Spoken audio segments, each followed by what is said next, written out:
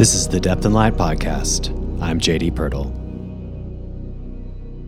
As an educator working in the United States, it's been really hard not to compare and contrast how other countries have responded to the pandemic, particularly in schools.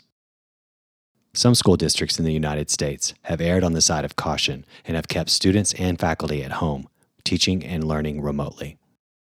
Other school districts in the United States have opened with little or no policies to prevent the transmission of COVID-19 to students, faculty, and staff. Our guest today is Sandy Bonsall. We first spoke to Sandy back in March when she was teaching and living in Italy. Now, after 2 years of working and living in Italy, Sandy has returned to Sweden where she normally lives. In our conversation, we'll hear how Sweden has approached this pandemic and how different it is from what we're doing in the United States. Sandy and I also discuss what tools are working for teaching remotely, for teaching in person, and a hybrid of the two.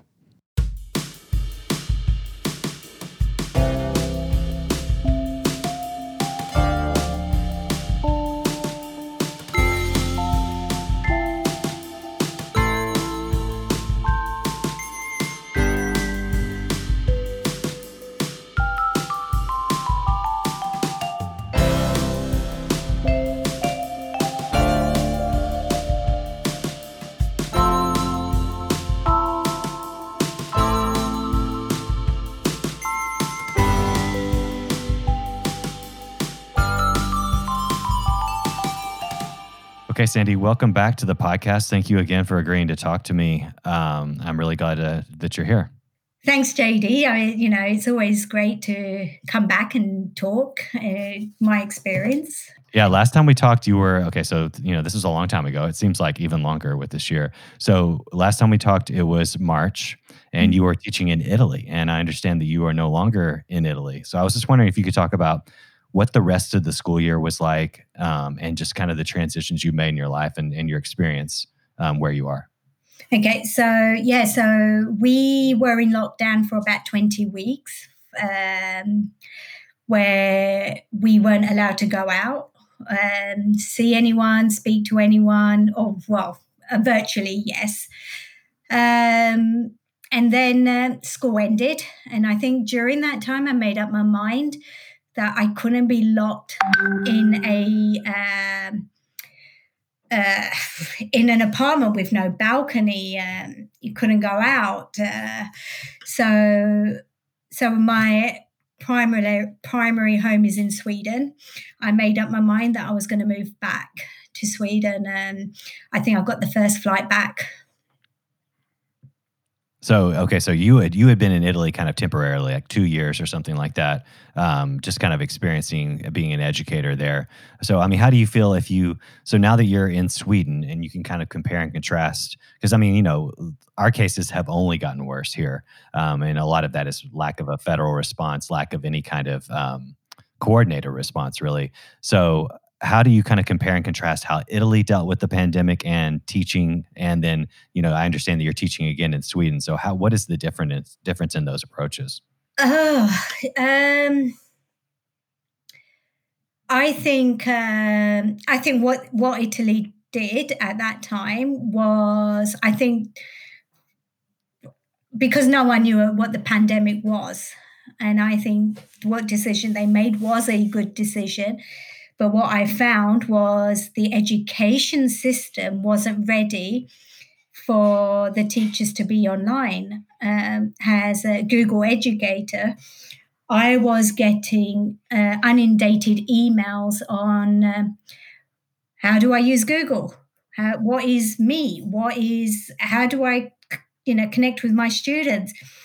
And I think the other thing in Italian schools is they're very old school. It was just books and pens. It wasn't, there were no forms of gadgets there.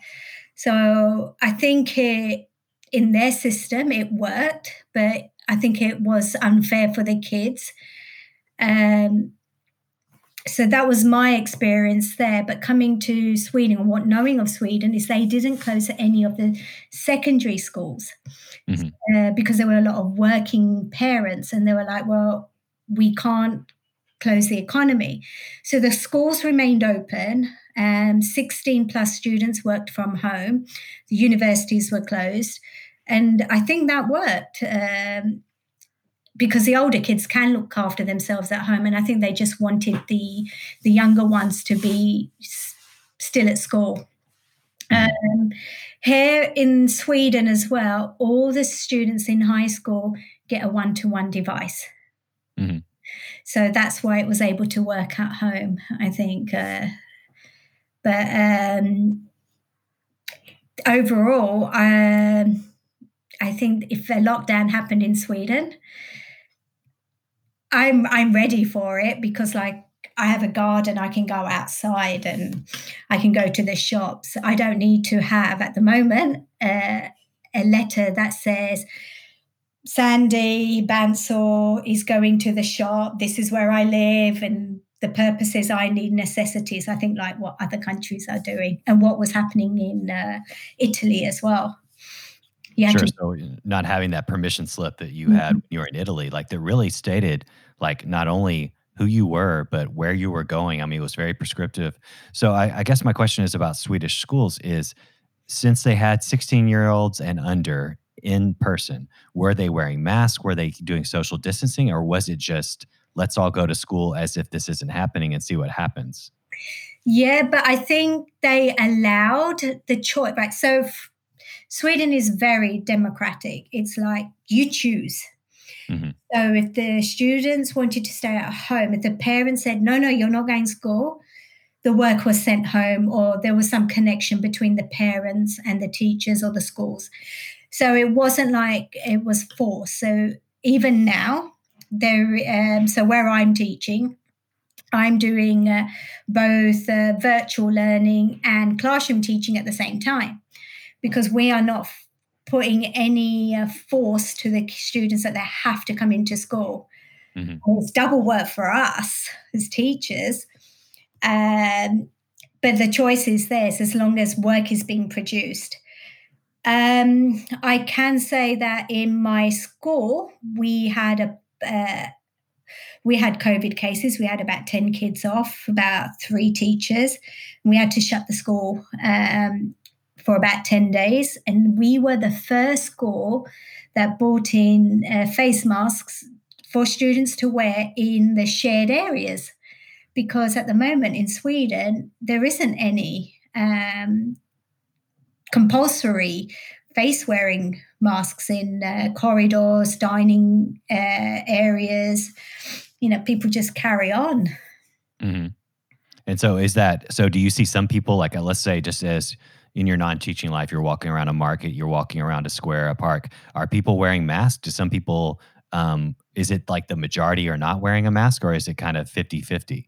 No, it's majority not wearing. And I think for every 100 people, there's probably 2.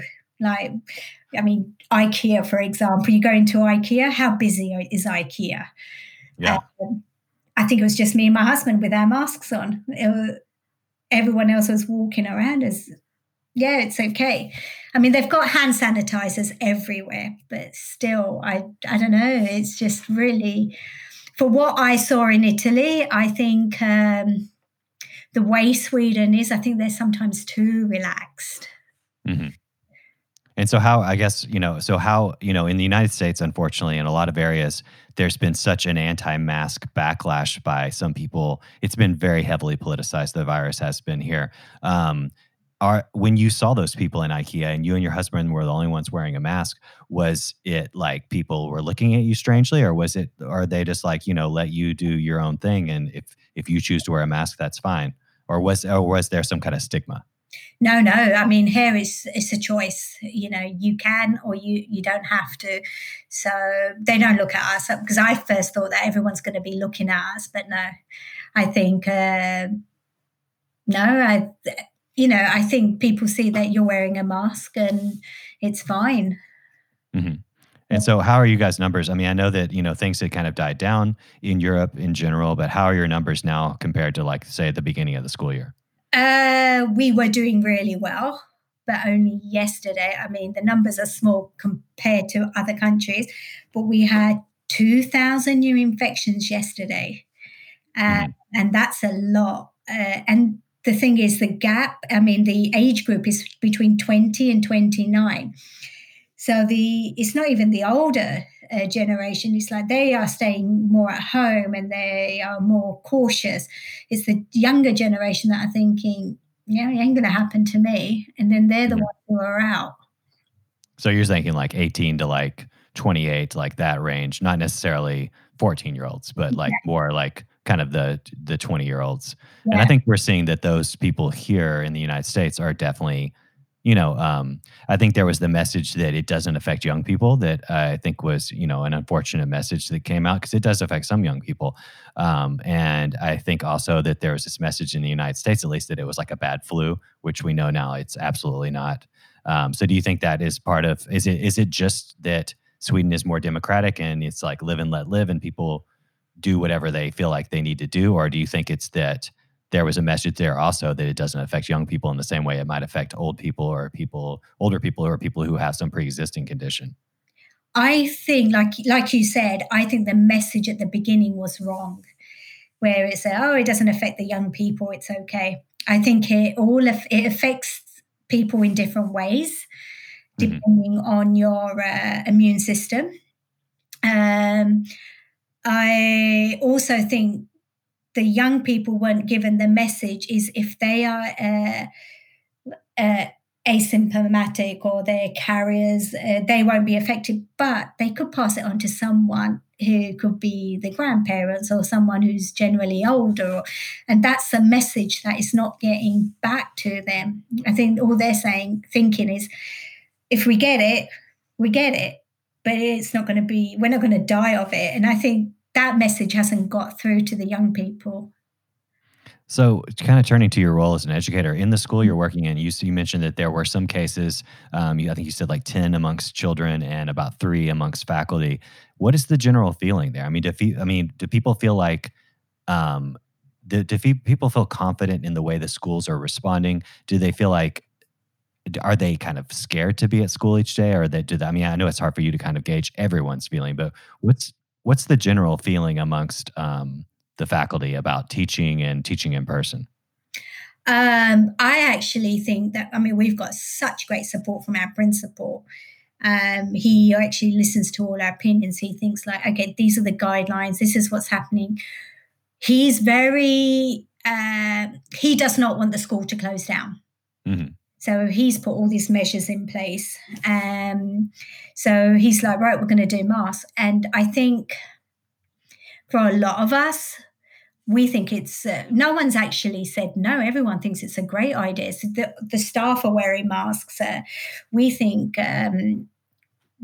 yeah, I think it's a great decision he's made. And I think as adults, we want to lead by example to the students. So the students who are not wearing it, because they could also turn around and say, well, we don't need to.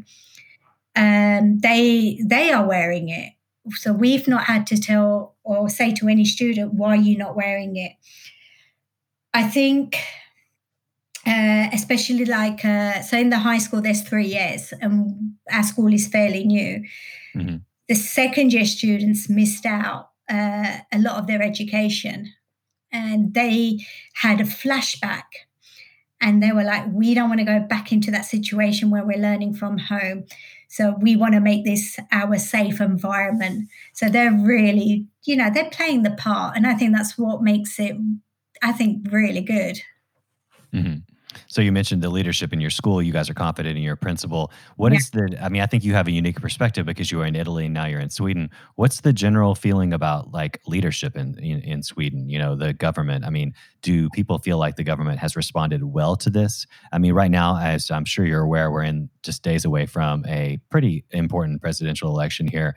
And if Donald Trump loses, a lot of people feel that the major reason he would lose is kind of a referendum on his poor response, if any response to the coronavirus. So, what is the general mood amongst the adults about how the Swedish government has responded to this?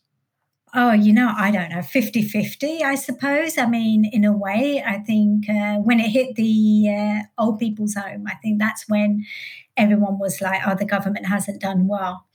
Uh, Hmm. but I mean, like, over the summer and like July, August, September, our numbers were really low. We had like maybe single figures Hmm. in COVID cases. It was very low. And it brought up that optimism that what we did was good. They still have, opening hours are reduced from shops. They have their distances, hand gels everywhere.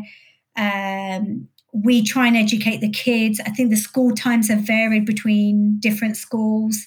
Hmm. The kids can come and go at different times. So no one's, packed on. We have public transport here for the kids, for the students. So, no one's packed into a train or a bus.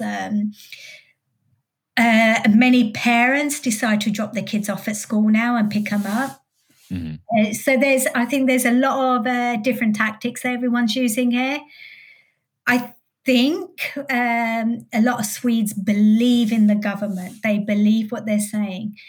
And the government actually listen to the scientists and see what their response is. So I think it's all about people at the top talking to each other and then discussing what's working, what's not working. The other thing I can say is no one's been in this situation before, and it's I am so happy that I do not run a country. Hmm. I think it's such a tough decision to make, whatever decision they make. Oh yeah, I think I think from head of school or principal to like in our cities, mayors or governors, presidents, prime ministers, I do not, I think in the best of times, that's a stressful and kind of thankless role. But I think during a pandemic, it's just, no thanks. So, one thing we were chatting about before we started recording, you were kind of talking about culturally about Sweden, and you kind of referenced that. Is there kind of like are they more? Is there more of a private kind of culture there? And do you think that? Obviously you're not a scientist, but do you think that contributed to maybe this not huge spread of the virus, just kind of the cultural norms there? Yeah, so Swedes are very much people who like to. I wouldn't call them antisocial, but they like their little social bubble, and that's how they stay. They don't small talk. There's a very good picture that was running around on Instagram a few months ago, and it shows the Swedes on a platform by a train station, 2 meters apart, individual people, 2 meters apart before the pandemic. And then the same picture that's after pandemic or during the pandemic. And I was like, yeah, that's true. People do not like to stand very close anyway. And I think that has helped people social distance from each other. So I think they don't really like going out for coffees. Like I know in Italy, people wouldn't start their day unless they went to the local cafe and had their coffee, and then their day started. Could be like 7 o'clock in the morning or 10 o'clock in the morning. But here it's completely different. It's like shops don't open till about 10. So if your job starts at 8, you have to wait to get your coffee sometimes. Mm-hmm. So completely different cultural views in how people meet and greet as well. Italians kiss, well, I think Mediterranean countries kiss on the cheek when they say hello. Swedes will probably from afar away say hi. So there's not even like handshaking necessarily that's the norm there culturally? No, not really.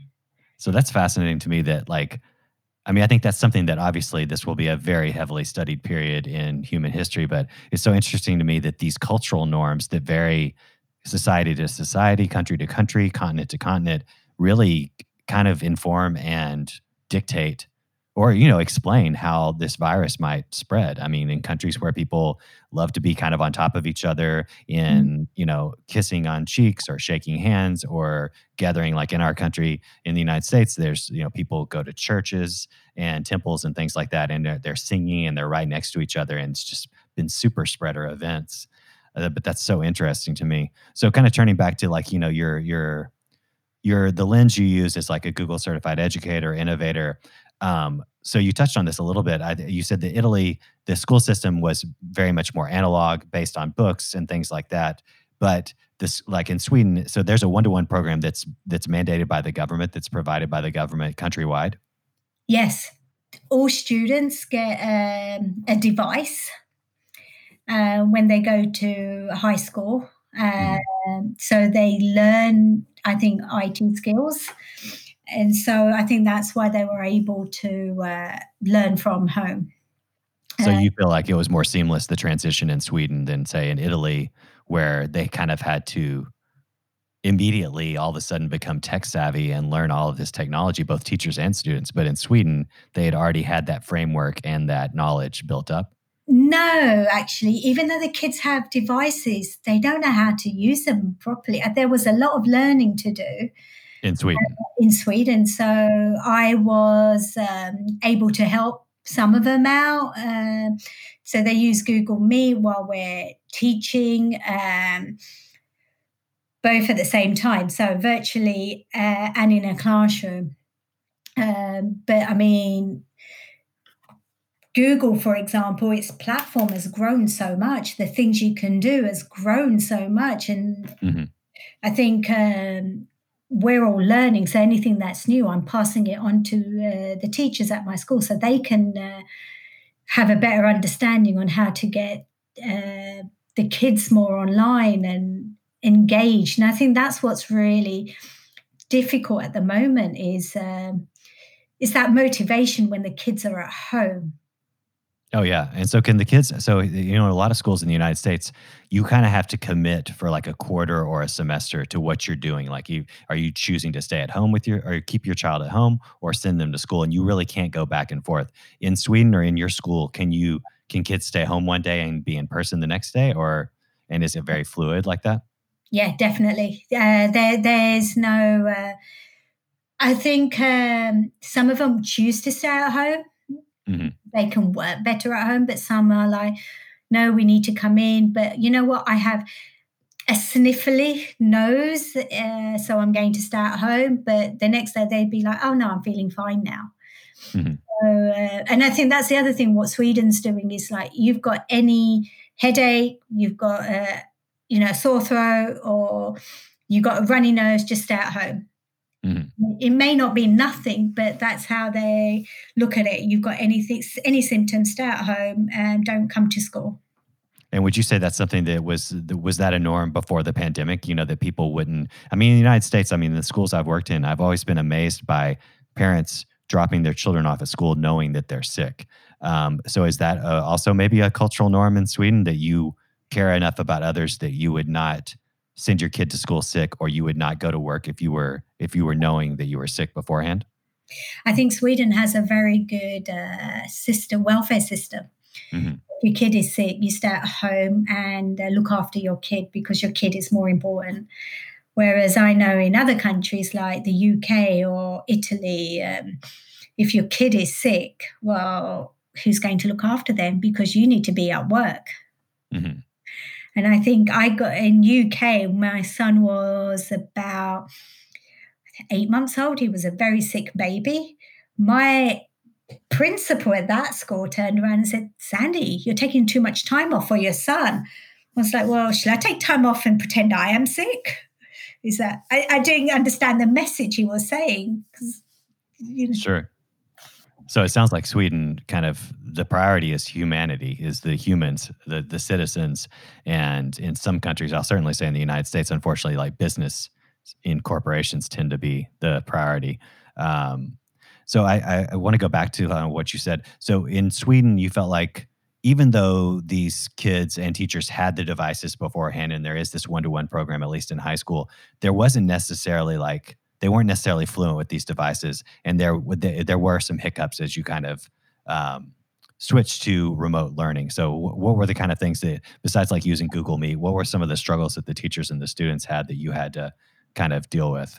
Okay, so the one and the most one is the one we all dread is Wi-Fi. Mm. That too many people probably on, even though we probably got the best Wi-Fi, it still goes down. So Wi-Fi was one of the big issues. Secondly, if a student says, "Oh, my camera's not working," well, sometimes it probably because they don't want it to work. And the teachers who are not tech savvy would say, "Oh no, students' computer doesn't work. What do I do?" So I think a lot of kids try and run rings around the teachers. I think sometimes the links don't work. So I personally found that if I am teaching a subject, Jamboard or I don't know, Quiz or Kahoot, whatever, when I worked on them, it worked. It was fine. It was good. So that's my planning. So then it comes for me teaching. I said, right, everyone, click on this link. And they're like, oh, it doesn't work.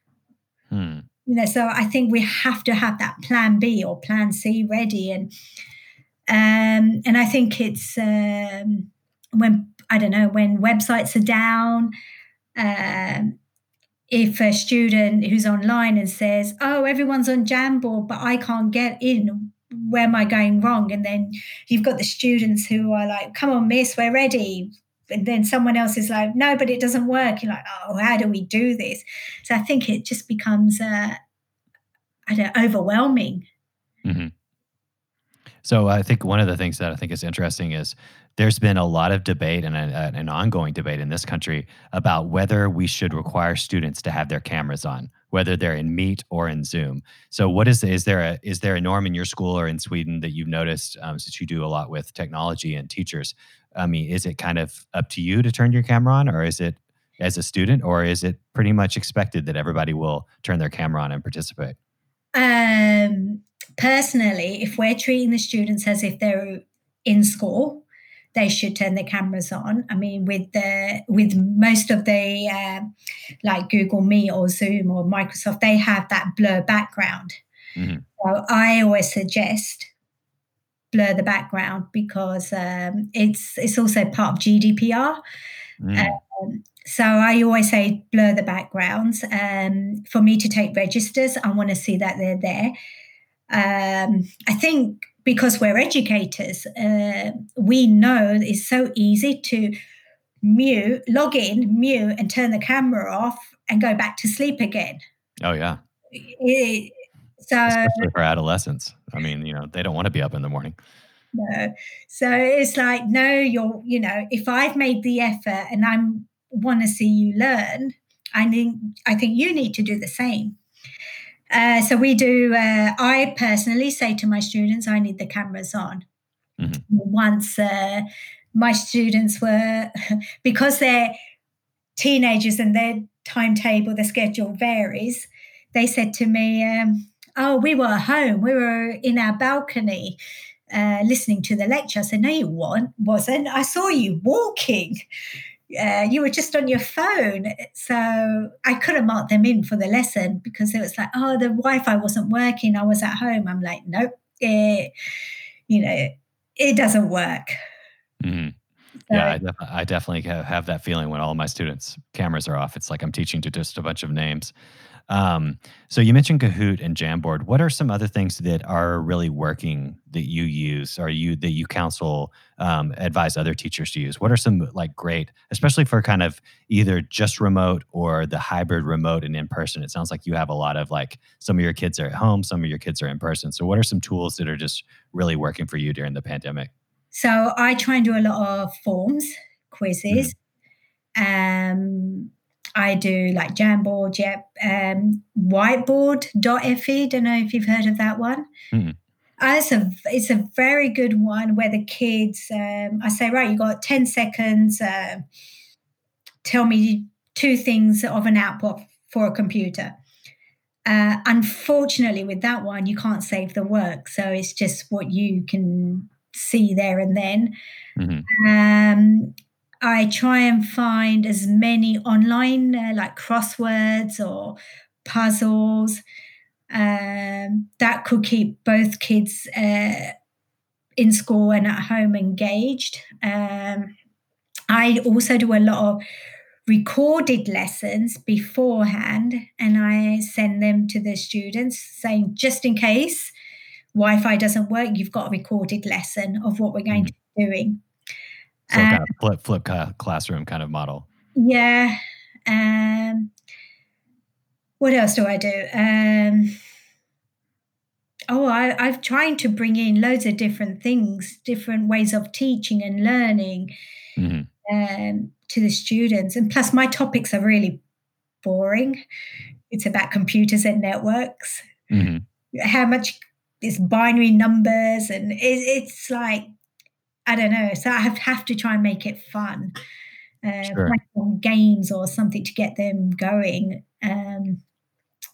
But sometimes I think, it's just difficult trying to find balance because the two. Yeah, I mean, I think it's just student engagement. Teaching remotely is just so difficult. So as far as like your learning management system, are you guys using Google Classroom in your school, or do you guys do something different? I know you're a Google certified educator and innovator, so I didn't know if there's something you advocated for or what the school used. Yeah, so we're on another platform called Canvas. I think it's used in quite a lot of universities in the US. Yeah, it's very big here. Yeah. Yeah, so we use Canvas. My school is called the American High School. Oh, okay. So they follow the system quite a bit. And but Google, we use Google. We're trying. We don't have the paid version. There's a lot of restrictions. So my leaders are looking into Microsoft at the moment. But I mean, as much as I can, I try and use as many functionalities of Google because I think they work. Yeah, so it's like a preference thing. Wow. So you kind of turning to a more personal note. So is there anything, I think I asked you this last time, but what are you doing in your spare time to kind of get through this? I mean, it sounds like Sweden's a lot more permissive and a lot more open. So you're not at home probably as much as you would have been in Italy, but is there any shows, movies, books, things like that, podcasts you're listening to you want to share? Yeah. So first of all, I love going to school. I just, just being able to say, oh, I've got to go to work today is so much better than just say, oh, I have to get up, get changed to look at my computer. I think that makes so much of a difference for my well-being. Sure. I've taken on a master's in education. Oh, wow. So I'm studying a lot, I'm listening to many different podcasts. I've started doing just for, I think, as a hobby, because I've got a friend in Texas who's been doing a course on podcasting. So we're like, okay, let's just have some fun. It's more, I don't think, more, women giggling and talking about world generally. What else am I doing? I don't know, just like, going for walks. I think that's what's really good. I'm just enjoying the walks.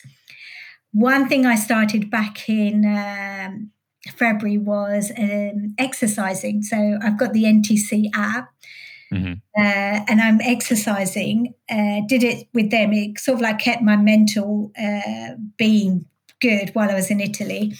Carried it on, done it for 10 months and just carrying on with that every day. Now it's more like an addiction. Like I have to go and do something, otherwise something's missing in my life.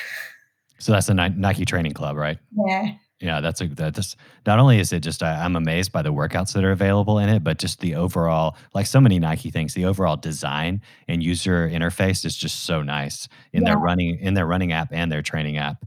Yeah, those are all great things. It sounds like you're trying to be off screens as much as possible. Yeah. Yeah, I think that's the secret. I think if we transition from I'm teaching or learning on a screen to I'm watching Netflix on a screen and I've moved maybe 1 foot in the whole day, I think that's really not conducive to good mental health. No. And I think what's nice here is because, Italy also has this thing you can't have more than two electrical things on at the same time, otherwise you blow the fuse out. Oh, well. Yeah. So here I can bake, I can, put my washing on, maybe have I don't know, I can do a million things here. So, Yeah, well, Sweden is sounding better and better to me, and depending on what happens next Tuesday in our election, I may be emailing you and seeing if you guys have any openings there. oh, Um, yeah. yeah, yeah, it sounds great. Well, Sandy, I just want to say thank you so much for taking time out of your busy day and returning to the podcast. And I definitely want to check in with you in the future of this. Hopefully, this pandemic does not last for years and years, but yeah, we should talk again and see how things are going. Thank you, JD. I wish you're safe and everyone's safe, your family's safe. I don't know. I think it's support we can give each other. Yeah, I mean, whether or not we're all fighting, at least in this country, we're definitely disagreeing about things, but the reality is we're all in this together, Yeah. and I think the sooner we all realize that, the happier we'll all be. Yeah. All right, well, thank you so much, Sandy. Thank you.